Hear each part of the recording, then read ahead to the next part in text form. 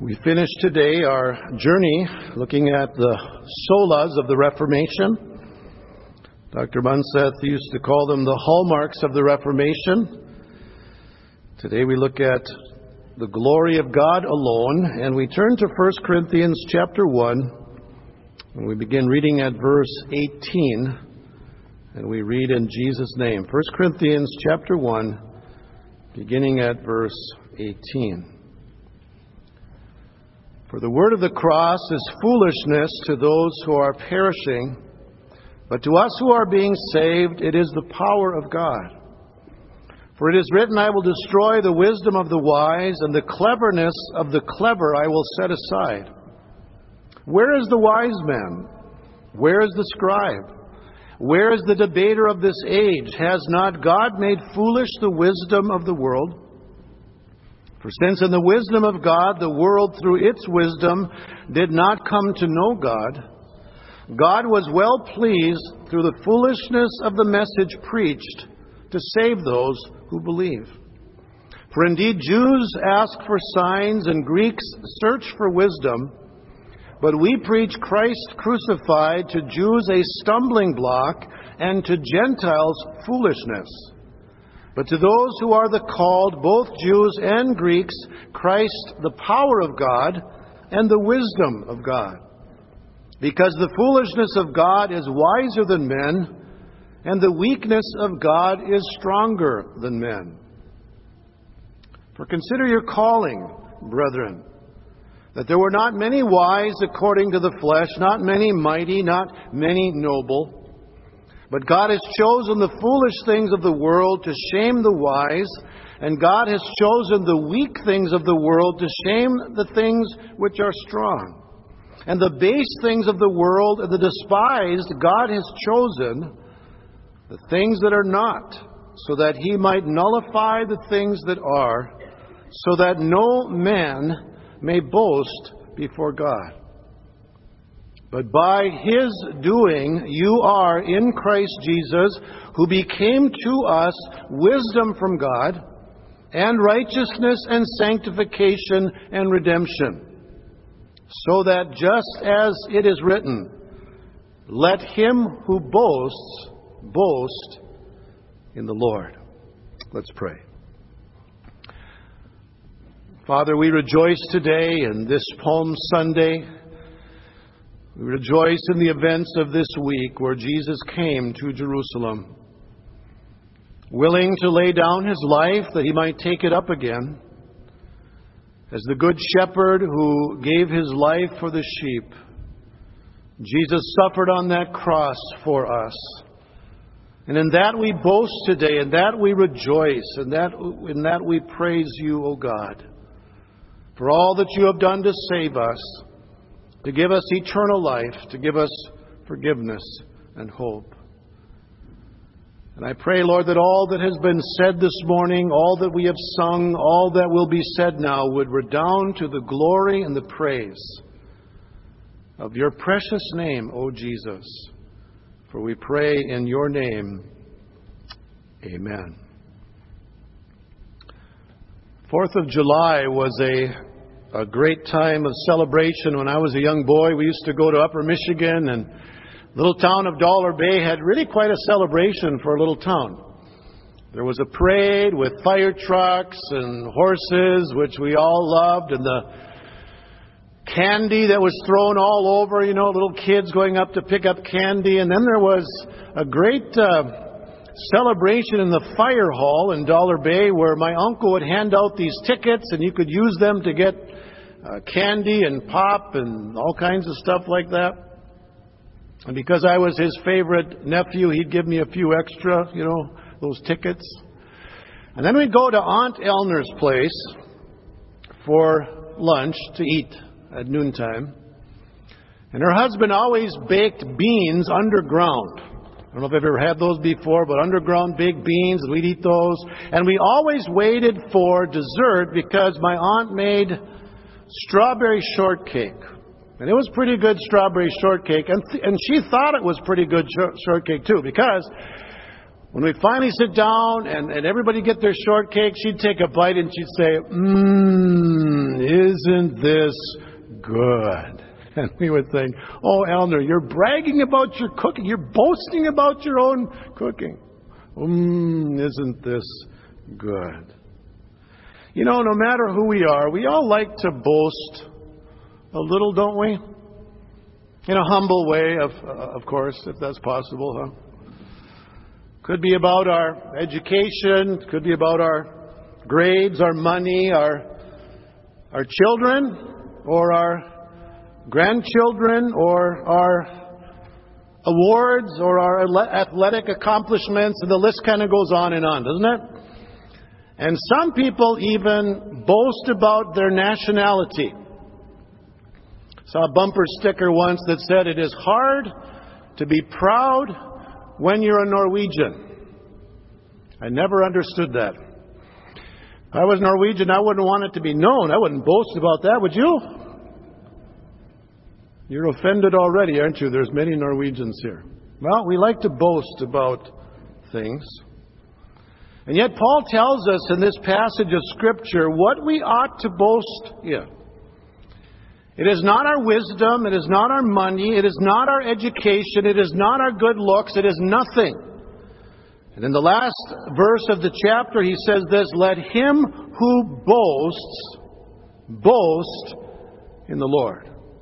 And so I've given this message the title, "It's Time to Boast." Not about ourselves, but about Jesus.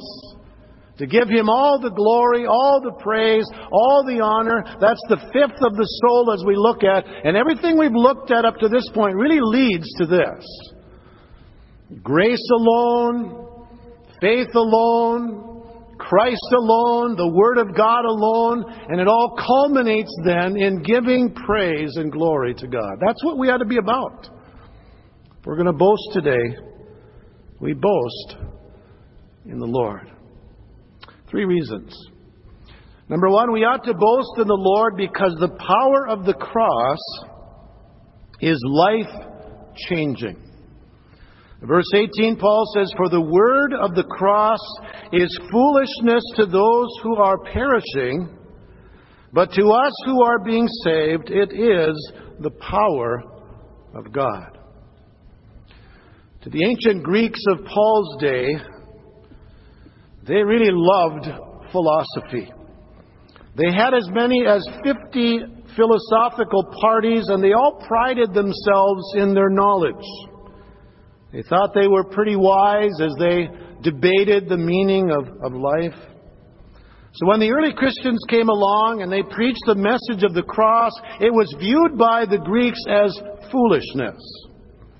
How could the death of a man outside the city of Jerusalem bring hope to the world? To the Greeks, that just didn't make any sense at all. It was way too simple.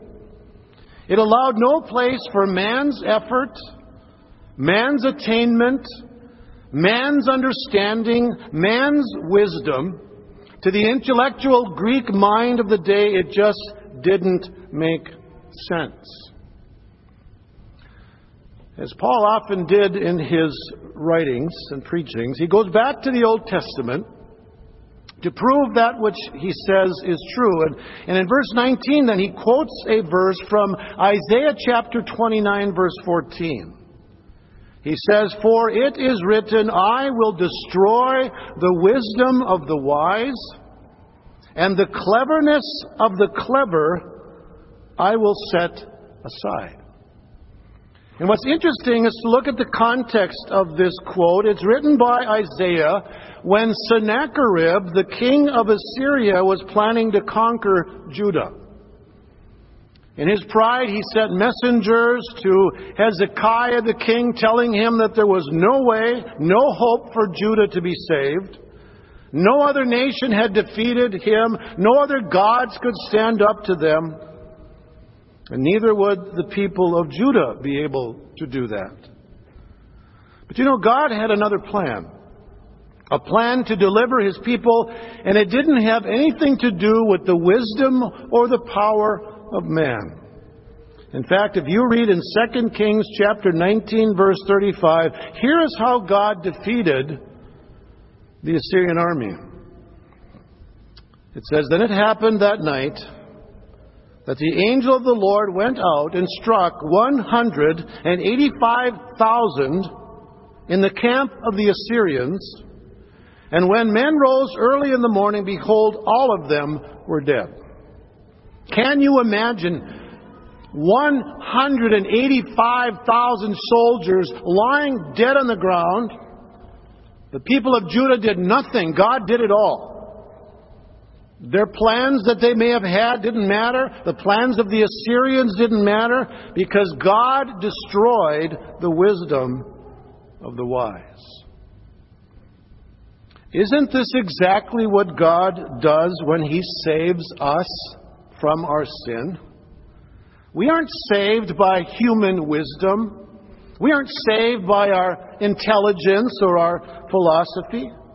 We are saved by simply believing the message of the cross. It is the death and resurrection of Jesus that gives us life, and that's why Paul tells us that it makes the wisdom of the world look foolish. Look at verse 20. Paul asks the question, where is the wise man? Where is the scribe? Where is the debater of this age? Has not God made foolish the wisdom of the world? For since in the wisdom of God, the world through its wisdom did not come to know God, God was pleased through the foolishness of the message preached to save those who believe. He goes on to say, "For indeed Jews ask for signs and Greeks search for wisdom, but we preach Christ crucified. To the Jews a stumbling block, and to Gentiles foolishness. But to those who are the called, both Jews and Greeks, Christ the power of God and the wisdom of God." So the world looks at the cross and they say, what a foolish thing, what a foolish idea. Paul says that's where wisdom is found, because that's where our hope is found. It's in what Jesus Christ has done for us on the cross. The world has nothing to offer that can change a person's life, but the message of the cross, it does. John MacArthur says, could the apostle have written anything more appropriate for our own day? Where have our great thinkers, our philosophers, sociologists, psychologists, economists, scientists, and statesmen brought us? Never before has mankind been so fearful of self-destruction or so self-consciously perplexed, confused, and corrupt. Modern human wisdom has failed just as ancient human wisdom has failed, except that its failure comes faster and spreads farther. The outer life improves in a material way, while the inner life seems to have correspondingly less meaning. The real issues are not solved. So we aren't going to find answers for our greatest needs from the world. We're not going to find it in philosophy or Greek wisdom. We find the answer to our greatest need, which is forgiveness of sins, through the cross of Jesus. So we boast in the Lord today. We seek to give Him glory and praise because the power of the cross is life-changing. The second reason Paul gives to us we ought to boast in the Lord is because the people that He uses are ordinary people. If you look at verse 26, it's almost as if Paul is thinking through the membership list of the Corinthian congregation.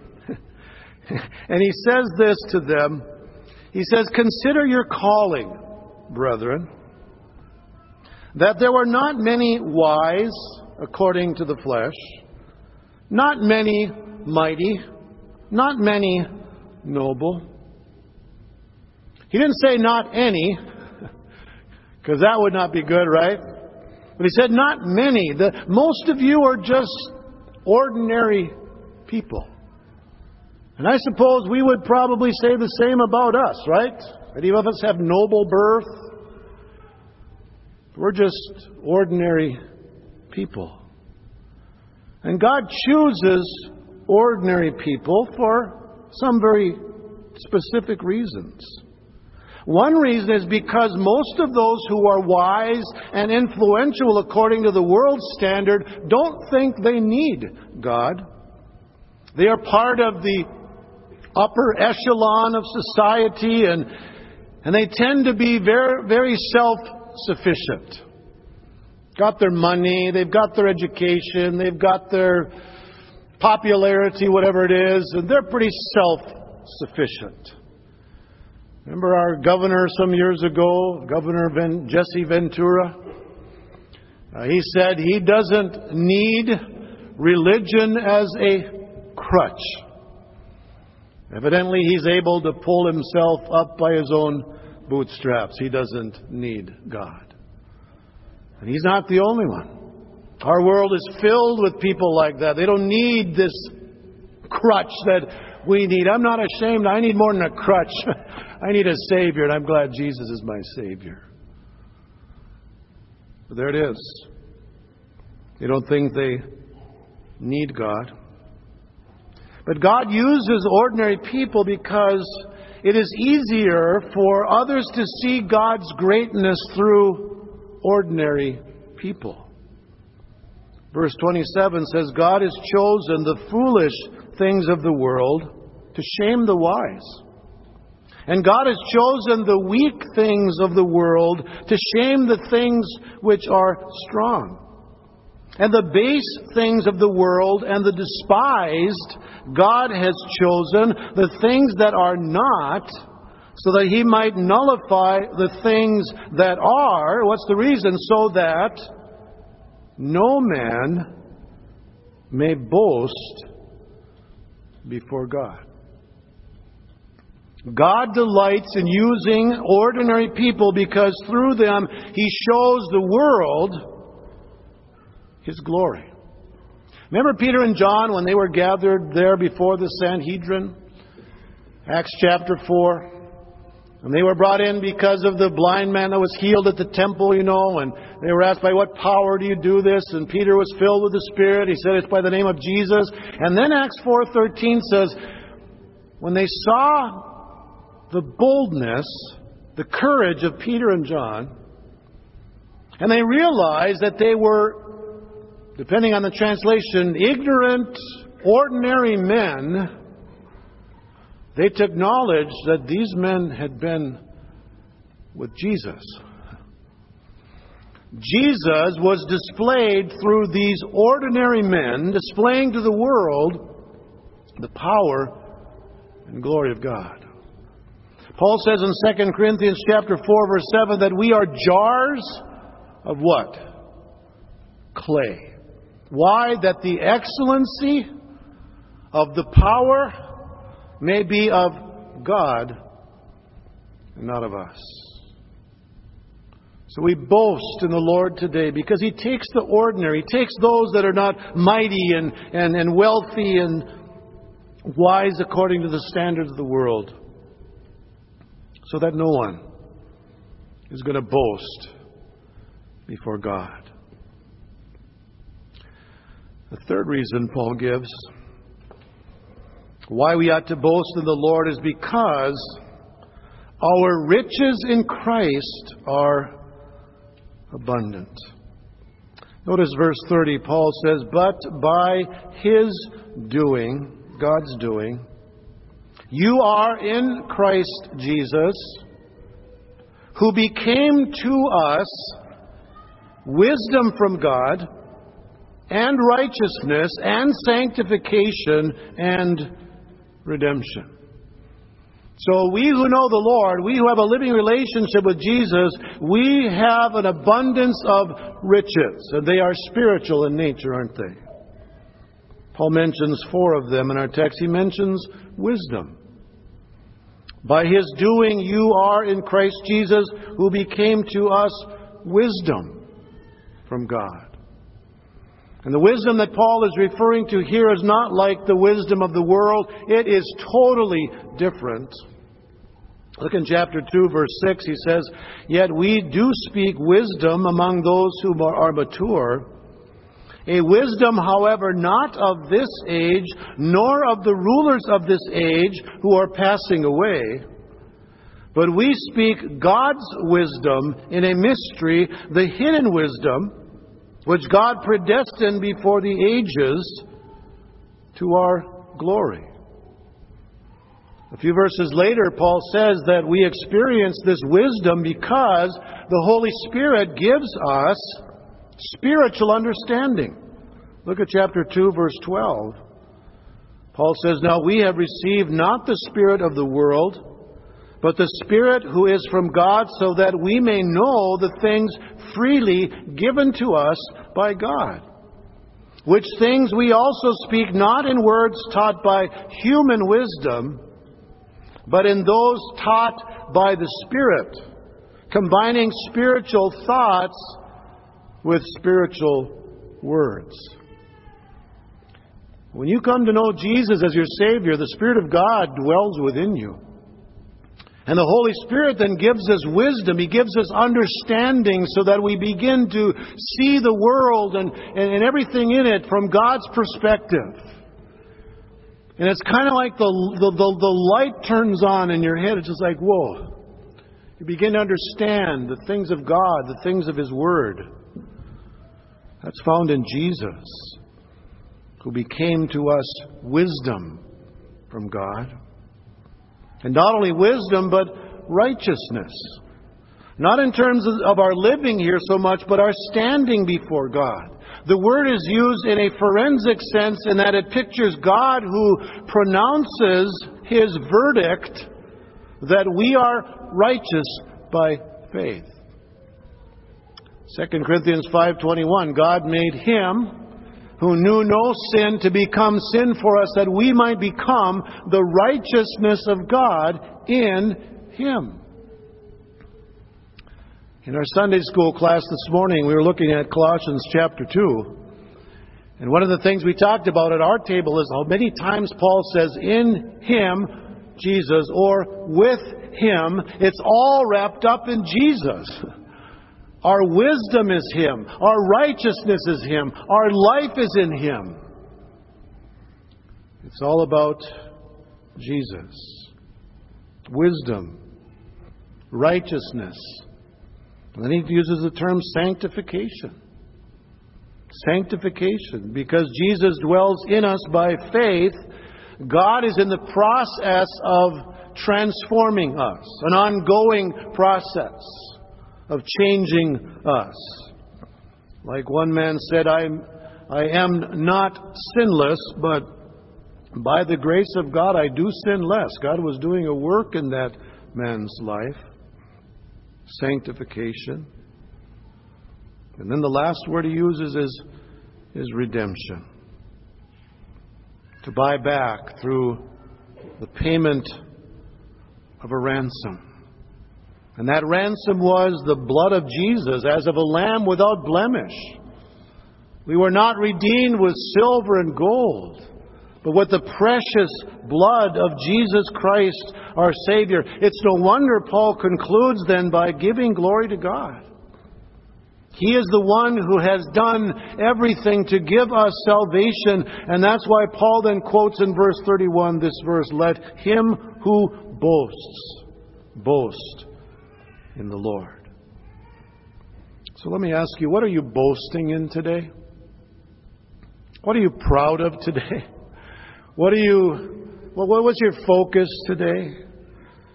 Is it your own wisdom, your education? Is it your wealth, your position in life?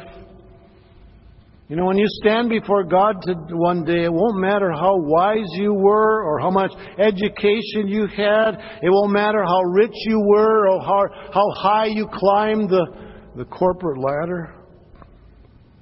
The only thing that will matter is if you know Jesus and you've lived your life for the glory and the praise of God. Everything we have comes from the Lord. So if we're going to boast today, it's time to boast in the Lord. Give Him the praise, the glory, the honor for everything we have, all that He's done to save us, to forgive us, to give us hope for eternity. It's time to boast, but to boast in Jesus. Let's pray. To you alone, O God, belongs the glory, the honor, and the praise. You have given your Son to save us. You have provided salvation for us. You've given us your word, Lord Jesus, to show us our need and to draw us to yourself. And you've given your Spirit, O God, to work through that word to bring about conviction of sin and the assurance that what Jesus did on the cross was sufficient for our salvation. Lord, we praise you. To you alone be the glory and the praise. For it is in Jesus' name that we pray. Amen.